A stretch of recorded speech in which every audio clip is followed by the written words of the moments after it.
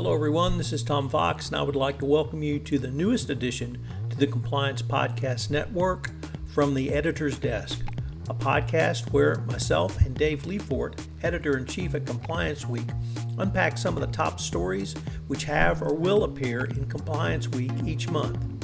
We look at the top compliance stories, talk some sports, and generally try to solve the world's problems. In this episode, we discuss the Compliance Week survey and articles on the survey inside the mind of the CCO, looking at the gender pay gap, compliance role in ESG, and the compliance role in ransomware and cybersecurity. We take a look at some of the upcoming stories from the ESG Focus in the December magazine and discuss a best practices forum to handle a ransomware attack, which will be presented. I know you'll enjoy this podcast. From the Editor's Desk is a production of the Compliance Podcast Network. Hello, everyone. This is Tom Fox. Welcome to From the Editor's Desk, a podcast where we unpack some of the top stories which have or will appear in Compliance Week. We look at stories, talk some sports, and generally try to solve the world's problems. I'm Tom Fox. And I'm Dave Leefort, Managing Director at Compliance Week. Once again, happy to be here joining Tom to bring you some of the top stories that CW is following, some featured writers from CW, and again, as Tom said, to talk sports. Today, we're going to be talking about our Inside the Mind of the CCO special report and look ahead at some things that we've got coming in December. Well, Dave, we have previewed with some tidbits you've given us over the last couple of episodes inside the mind of the CCO. And frankly, I think everyone's really looking forward to not only the report, but the data and all of the conversations and dialogue it's going to bring. So now that it's out, could you tell us, give us a full rundown on it? Yeah, so I want to touch on a few things in particular on the data related to this. So I want to talk about we did a really deep dive on the gender pay gap in compliance, the male versus female. We also did a deep dive on what is compliance's role within ESG, and we also did an equally deep dive on compliance's role within the cybersecurity arena. So those are the things I want to touch on today.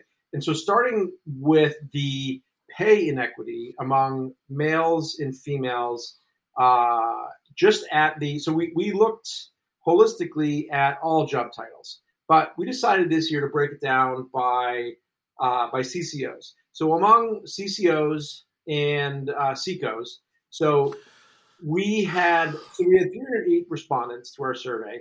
Among those respondents, 90 of them were either CCOs or CCOs. So what our data found, and again, pretty big sample size, but not a huge sample size, that women were paid 71% of what men were paid with the same job titles. And we found that was it was a similar disparity no matter the company size or the industry or the level of experience. So we sort of found that across the board. So last year that gap was 17%. This year the gap was 29%. So, you can write some of that off to sample size and to just general year over year trends. But the fact remains that every year we've done this survey, the percentage of the gender pay gap disparity was there, and it was in double figures. So we sort of took a deeper dive into that, and we talked to some people about it, and we really dug down into if compliance is sort of responsible for the overall, well-being of the organization. They're involved in a company's ESG efforts. They're involved in the company's diversity, equity, and inclusion efforts. So what does that say then about the fact that there's still this pay disparity, this gender pay disparity that's still prevalent in compliance? So it didn't, you can say that these that ESG efforts and DEI efforts have both advanced over these past 2.5 years in particular, yet the data has stayed very similar. So that what that tells us is that companies aren't really putting their money where their words are. And that, we talked to several people within the business, and that's sort of the message that's come across from everybody here. So it's disappointing. So it's digging down into this a little bit. There's a few facts that sort of play out the idea that this is not just it's not directly related to job title either. So in other words, females who had been in compliance related roles for over 10 years, they were paid an average of 67% of what men in that same cohort was. Females with law degrees were paid an average of 75% of men with the same credentials. Female CCOs or CEOs working in financial services, for example, were paid an average of 67% of men with the same job titles in the same industry. And then, females working in organizations, at large organizations, so more than 10,000 employees, they were paid an average of 73% of their male counterparts. So this is sort of across industry, across company size, and even across job title. So it's sort of a, again, companies in this area are not putting their money where their mouth is. And Allie McDevitt did a really good job. One of our reporters, Allie, did a really deep dive into this. She looked really deep into the data. She had some really good interviews. I don't want to steal her thunder, but I just wanted to point out that this was one of our top performing stories from the month of November. It was published in late November. So I would encourage everyone to check it out. It's still on our homepage. The other thing, two other things really, if I can just go quickly through this, is compliance, carving out its role within a company's ESG efforts. So again, going back to our survey here, going back to this group of 308 compliance professionals. So of that group, nearly 3 in 4, so 73%, said that they participated at some level in their company's ESG efforts, either part of a committee, as an advisor, or whether they had primary oversight. So that is 3 in 4 folks who answered this, who were in compliance and answered this question.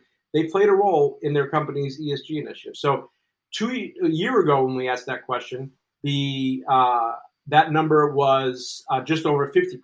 So you can see that this year-over-year comparison, it not only says that compliance's role here is increasing, it's probably really a reflection of companies' efforts in this area increasing. So that was a pretty big takeaway for us. So the other takeaway is that, like I said, there were 75% said they had a role.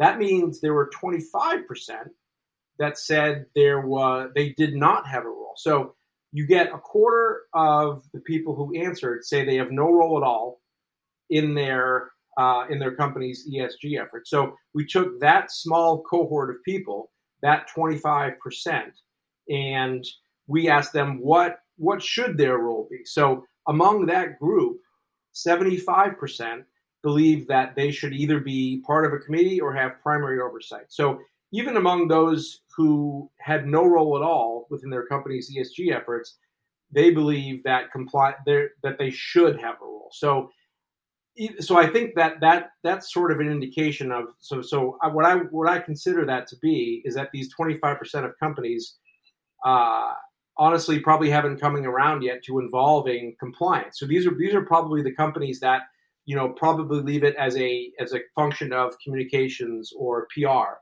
And those are the companies that can really get themselves in trouble, because when you start making ESG promises, or in particular, environmental promises, pledging to be carbon neutral by 2030, for example, when in the past, that's always been a role of the communications or PR department. But more and more, as companies are being held to account for the promises that they make, it's the phenomenon of greenwashing, or of saying what your what you think you can do, but not really testing that against anything, and then being held accountable for it after the fact.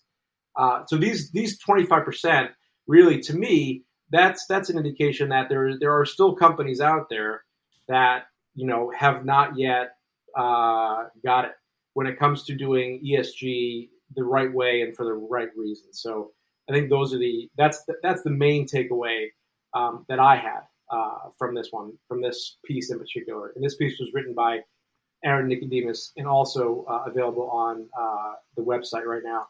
Lastly, I wanted to focus the last point here. As inside the mind of the CCO survey, we also took a deep dive on compliance's role in cybersecurity, and in particular in preventing cyber attacks and ransomware in particular. So we asked companies in particular, or asked compliance practitioners in particular, what were, whether the past year has seen several high-profile ransomware events, in particular the Colonial Pipeline attack. So we asked people in the aftermath of that, have these high-profile events prompted their businesses or caused some reaction in their businesses to beef up their cybersecurity controls? And 66, so 2 out of 3 said yes. Yes, that had a direct impact on our cybersecurity infrastructure or our cybersecurity investment. And so among those who said yes, we asked them, okay, what specific areas are you enhancing your cyber defenses? So 71% said invested in new technology. 70% said increased employee training. 50% say they patched software vulnerabilities. 50% said they increased testing in tabletop exercises. So you can see that there is a lot of this activity and a lot of this new investment that companies are making is in direct response to what's happening and what has happened. So these are lessons learned from real life situations. So that was really the big takeaway from that survey in particular. And I did want to get to an additional point on here, and I just want to make sure I get my numbers right here. So we also asked, what is compliance's role in the cybersecurity function? So this one was interesting because about 30% said they don't have any role at all, and 30% said they're part of a committee. 10%, only 10% said they have primary oversight. So this is an area that compliance is being called upon more to provide support. So you see more CISOs taking primary control of cybersecurity controls, and more it's more compliance working hand in hand with the CISO role. So I thought that was interesting too. That sort of validated some other reporting that we had done in the past. And that was a piece that's also posted to our website, written by Jacqueline Jager.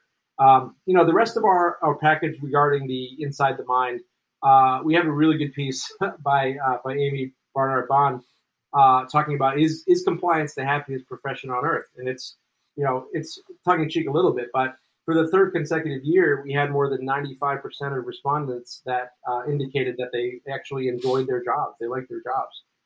If you were to ask that of the general population, particularly during what's being called the Great Resignation, I think that you would find that hovering closer to the 50% range. So it's still very, indicative that people are in this profession for the right reasons, and they really get a lot they get a lot out of what they do, and they're in this business for a reason. They want to do the right things for the right reasons, and this sort of a values-driven mission, values-driven career choice, they find a lot of satisfaction. And I'm really encouraged to see that year-over-year trend hadn't changed. I thought it might because of this, the Great Resignation, where you're having a lot of turnover pretty much everywhere. And it appears that that's not happening at the same levels in compliance. So, what is the team working on for December, Dave? So we just actually today wrapped up our December magazine. So our winter edition will be going out to members around the middle of December. It's being sent off to the printer, and we've got a few things, a few of our annual staples that are popular. We have our top 5 compliance fails of the year. We have our top 5. I think we're calling it compliance stars or companies that we're calling out for some of the great things that they did over the past year. We look at the SEC enforcement trends over the past year, and we look ahead to, we sort of forecast what's to come in 2022. And I'll tell you, the cover story and the headline on the covers is the year of ESG. We really see that more rulemaking in that area, and SEC Chairman Gary Gensler is on the cover. So we really put a spotlight on what he in particular is going to be doing, or we anticipate, and what the industry anticipates he'll be doing around ESG. So those are some things to come that we'll probably talk about on next month's pod. But I'll leave it at that for now. Are there any out of the ordinary sort of events, probably not in December, but maybe in January, that you could tell us about, or maybe update us with your Compliance Week 2022 conference planning and where that may be headed? Yeah, we have a virtual conference set for. It was originally in January. We kicked it out to February because January seemed to be a very busy time for people in general coming off the holidays. So we have a cyber risk and data privacy, our second annual virtual conference on that topic, slated to run February 15th and 16th, and that will roll out around the same time as. Something I'm really excited about is we have a case study coming out, a long form case study. It's going to be about, 10,000 words or so, maybe a little bit more, taking a 360-degree view of the phenomenon of a ransomware attack. So what happens when your company is attacked? What are the steps that companies go through? Sort of a best practices look at how to handle a ransomware attack from the very beginning, when an employee walks into the office, opens up an email they shouldn't, clicks on a link, and realizes, holy cow, what have I done? All the way through, the subsequent meetings that happen internally, the decisions that are made internally, the decision-making process that happens internally, to getting the FBI involved, to leveraging your cyber insurance, to leveraging your cybersecurity partners. We interviewed people with the FBI. We interviewed, actually, this is something I didn't know existed until we interviewed them. It's a ransomware negotiator. So it's a sort of a third party that steps in and acts as a mediator of sorts if you do decide to engage with the hackers that have compromised your systems or have compromised your data. So it's going to be a very interesting read. And that comes out in either late January or early February, around the same time as our cyber risk and data privacy event. And we'll have some of the folks who will be interviewed as part of that case study will be also involved in this event. So we're sort of melding the long form case study, the long read, with the virtual event where people can actually pepper these subject matter experts with questions. So we're really excited about that. And then, we have our May national conference is humming along. We're super, super happy to announce that we've booked SEC Commissioner Hester Peirce is going to be one of our keynote speakers at this event. So we're very happy about that. We're in talks to book a number of others as well. I'm not ready to announce anything quite yet, but just know it's going to be a great time. We're really looking forward to being back in person. And yeah, so we're all systems go in steaming ahead, planning ahead for that. Well, I'm, for one, very excited about, obviously, the annual conference, but frankly, this best practices sort of forum on ransomware sounds really interesting. I don't want to call it a hybrid event, but when you can pair PA IR. The two formats of a written report or the long form articles that you guys are so well known for now, together with the panel, and you can actually prepare a little beforehand. That sounds really intriguing, Dave. Yeah, so we intentionally set it up this way so that we would be launching this report in advance of the conference, so that it's like you said, you can actually read it, you can go through it, and then come prepared to hear from some of the primary sources involved in the reporting. So I think Allie McDevitt is working on it, and she's talked to maybe 12 people so far. She's got a few more on her list, and then we'll have at least 4 or 5 of them speaking at this event. So, we're pretty excited about that too. We think it's a good opportunity to sort of go across 2 different formats here. Well, all that sounds great. Now let's move to, I guess we no longer save the world, but we do talk sports. And unfortunately, the biggest sporting event over the last 24 hours has been the baseball strike. And I would say it's like all baseball strikes, it's about money. But in reading everything I can, frankly, I can't quite figure out what the owners want here other than to maybe spank the players, get some additional playoff games, which it doesn't seem to me to be too big of a controversy. And so I'm an old union guy.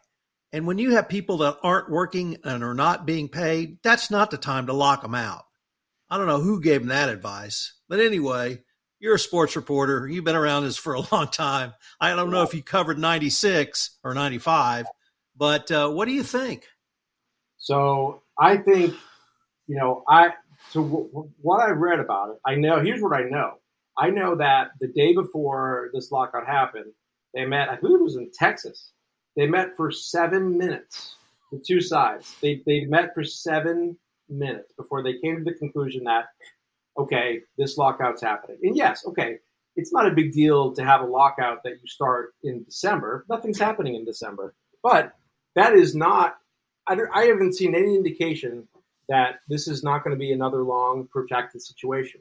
So the MLB Players Union, as is pretty well known, that union is stronger than most. And among the sports leagues, it is absolutely the most powerful. We have guaranteed contracts. There is a lot of power with that players union. And to be honest, it's, this does feel like to me, and, your instinct, I think, was spot on here. It feels like it's the owners trying to puff their chests out a little bit to make a power play here. And I think at the end of the day, it's going to come across to fans, and also keep in mind an already dwindling fan base, particularly among the younger set. It's going to come across as sour grapes if this drags on into March, potentially into April. Opening day is supposed to be March 31st. If I had to place a bet on, the over/under when opening day is going to be, I'd probably give it May 1st, maybe June. So we're looking at maybe, at least a delay to the start of the season. And keep in mind, we haven't even been through free agency yet. Like, sure, a few have signed, but there's a lot of players that haven't. So, the longer this drags on, the more tuned out, I think, fans are going to be, especially during these winter months when you've got the NBA to look forward to. You've got the college football playoff, the NHL. You've got March Madness coming up, obviously down the road a bit, but there are and then the NFL season too. So, during these months when the fans' attention is going to be elsewhere, it's not like there's a scarcity of other things to watch, but really when baseball will have its opportunity come April, when there's no NFL, there's no college football, no more college basketball. If they're still in this lockout come that time and they miss this opportunity, again, the lessons learned from 95, 96, then, I don't know. I think they were in a lot stronger position coming out of the last work stoppage back in the 90s. The baseball as a sport was in a much stronger position than it is now. Like now it's, I would probably rank it third among the 4 major sports four major professional sports, I should say, in the U.S. So, at the time, back in the 90s, it was probably number, I don't know. For me, it was number one, but it was at least number two. It was much stronger than the NBA, particularly the NBA in the 90s was those, it was the personification to me of 90s NBA was those New York Knicks teams that were unwatchable. The defense, slow it down, scoring 85 points a game. So those days are gone. The NBA is exciting. The NFL has never been more popular. So this is, it's discouraging as a baseball fan to see this. I don't see it ending well. I don't see it ending soon. It's a really prescient point, Dave. They seem to have left the fans completely out of this equation. One of the most interesting op-ed pieces I read about it was from a Houston Chronicle sports writer who basically said, "To heck with money, just make the game better." And yeah. I thought that was spot on. Obviously, I watched every World Series game this year, but if you weren't an Astros or a Braves fanatic like me, probably had a hard time. And if you're on the East Coast, I don't know who commits to an 11, 12, or 1 o'clock a.m. ending if it's not your team in the World Series. It's just almost become unwatchable unless you're completely invested in it. And then with the tanking, there's really only about 8 teams that have a shot. I think the Braves showed us that you can make some changes mid-season and still have a good run. And I think the Sox showed us that as well. But the game just seems to be teetering on not irrelevancy, but moving towards that. And heaven forbid hockey ever becomes the number 3 top professional sport in America, because that will portend the end of baseball. Yeah, you're absolutely right about fixing what's wrong with the game. Not worrying about who's going to get the bigger share of the money pie, but making the overall money pie bigger. I could name 5 things you could do tomorrow to make the game much more popular, especially among younger people. There are absolutely things you can implement right away to make games quicker, more fast paced. They're easier to watch, and they just don't seem to be. Those never seem to be a focus. They seem to be testing things in the minor leagues, and it just doesn't. I'm not confident that the types of things that will portend real change in baseball. I'm not confident those will ever be made priorities either by the union or by the owners. That's sort of where I'm sitting on that now. I'm a little bit bitter today at baseball. Well, one thing I'm not bitter about is last Saturday when the University of Michigan, my Wolverines, beat Ohio State for the first time in 8 years. So a huge win. I was on the edge of my seat the whole game. My wife avoided me pretty much full time. I'm a little boisterous. But Michigan is now playing for the Big Ten championship game this Saturday, and if they win, they'll make it to the Final Four.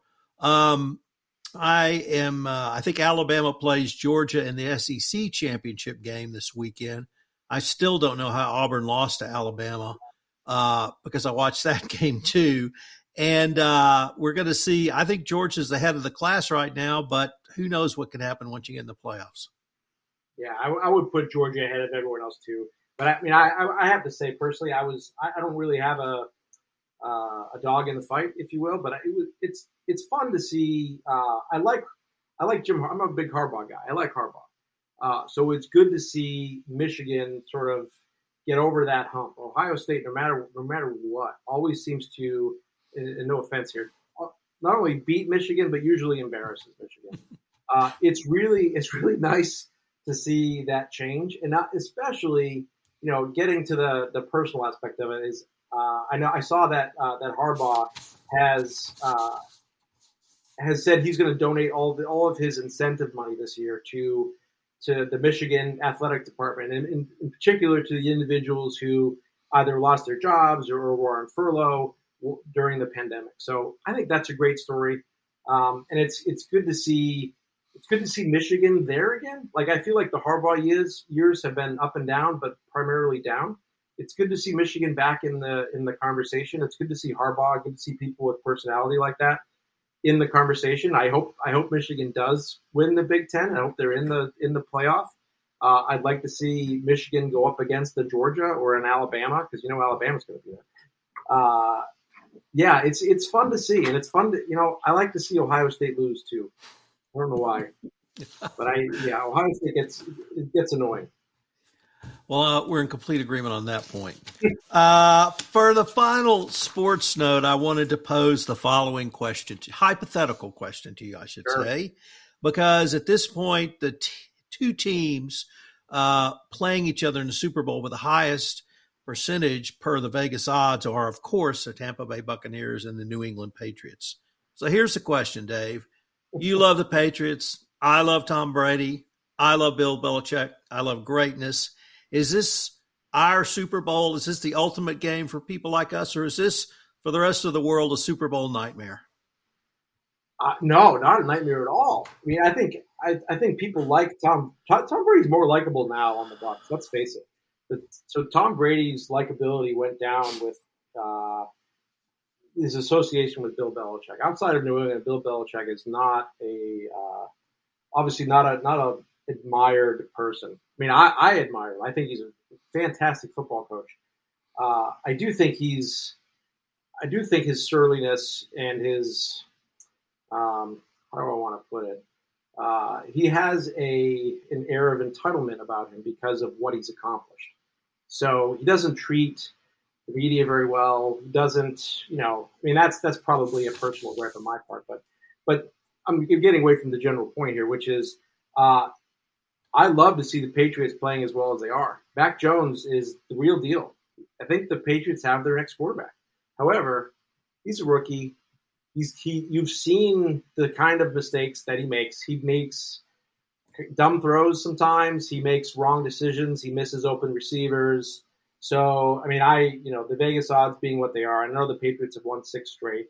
It is difficult for me, even as a Patriots fan, to see the Patriots getting to the Super Bowl. I'd love to see it. I think it's too early, and I would love to eat my words, but I don't see it happening, especially if you go up against the likes of Patrick Mahomes and the Chiefs, who are, yes, a down year overall in the AFC. No one's really stepped up. Buffalo's down.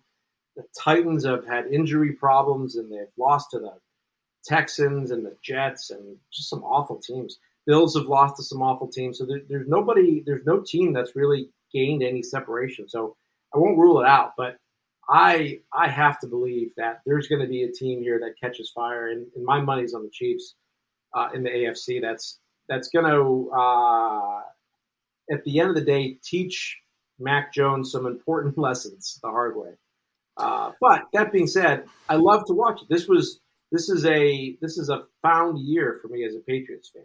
Like after last year in Cam Newton and the way they started this year, 2-4. To see Mac Jones come along the way he has, and to see the Patriots defense as electric as it is, it's just great to see that. And there are comparisons being made to this 2001 Patriots team that was led by Brady in his first year as a starter after Drew Bledsoe got hurt. And that team was led by its defense. And Brady at that point was a game manager. He was a dink and dunk quarterback, very similar to Mac Jones. Same offensive coordinator in Josh McDaniels. But that said, I think it's early. I think it's early to call the Patriots favorites. I think it's early to call them. I think this year's a success if the Patriots win a playoff game. I'll say that. So, first of all, when it comes to pressure and whether Mac Jones can handle pressure, I think of what Dak Prescott said when they asked him as a rookie, how on earth can you handle this pressure? And he said, I played in Tuscaloosa. Well, he was a quarterback at Mississippi State. And he played in Tuscaloosa. Mac Jones played in Tuscaloosa every other week. So he's played in pressure-packed games in the SEC. Number two, the road to the Super Bowl goes through Buffalo. And why does it go through Buffalo? Number one, the Patriots play them twice in the last month, but the Buccaneers also play them. So the Bills have a very tough schedule. And I don't know if, the Belichick mojo on the Bills will come out or not, but, those are going to be highly competitive games, every one of them. So when you're playing your number one opponent head up, it's as on you as it can be. And the Bills have a tough game against the Bucs as well. So I'm kind of leaning now towards, I'm thinking the Patriots are the favorites for the Eastern Division. And if Mahomes catches fire, he catches fire. But they've shown a few weaknesses this year that I'm not sure they can correct in mid season. Yeah. So I'll say this about your comment about Mac Jones facing the pressure in Tuscaloosa. I'll just ask. I'll ask the question: did he really face pressure in Tuscaloosa? Yes, there's pressure to perform, but if you recall, the talent that he had around him was incredible. He was throwing it to oh God, I forget the names now, but I know Waddle in Miami having a fantastic year. Like some of his targets are, I think three people either on his receiving core or in his backfield or in the NFL. So at Alabama, he had all the weapons. He had wide open receivers. Granted, I couldn't hit a wide open receiver, but if you're a NFL caliber starting quarterback, you could. So I would take issue with that. But you're right in the sense I actually didn't know that Buffalo was going to be facing Tampa down the stretch here. I think that might actually give. I think you're right. They give the Pats the edge in the AFC East, even if they do. So I predict they probably will split with Buffalo. They'll win one, they'll lose one. The Patriots might lose to the Colts. Colts are playing pretty well, but I don't see the Patriots getting the number one seed. I don't see them getting that bye. I think they win a home playoff game and they go on the road and they lose to one of the Chiefs, perhaps the Ravens. I don't know. I just don't see it as their year. I would never count out Brady in the NFC, but he's got a tougher road. There's some heavyweights in the NFC, starting with probably the Packers and the Cardinals. Now with Kyler Murray coming back healthy, potentially, I think that's a tougher road for Brady. Well, it's been a really interesting NFL season. You're absolutely right. No one has separated themselves really in either league. Perhaps maybe the Packers have because of the level of play of Aaron Rodgers. So it's going to be a fun last 6 weeks is all I have to say. Yes. And you know what we're not going to be talking about is baseball. Unfortunately not, or perhaps fortunately. Well, yeah. Dave, as always, this has been great. I look forward to reading the articles that are coming out in the December issue, and hope we can catch up towards the end of this month to take a look back and look forward into the first month of 2022 for us. Same here, Tom. Thanks a lot for having me. Fox again, thank you for listening to this episode of From the Editor's Desk. I've linked to the articles we referenced in this podcast so that you can take a deeper dive into them. I've also linked to information and registration materials for Compliance Week 2022 conference. I hope you will check out both of those. I am extraordinarily thrilled to be headed back to a live event in May of next year, and I hope that you will join me at Compliance Week 2022. Thanks again for listening. Dave and I will be back at the end of November to take another look back at Compliance Week from the Editor's Desk.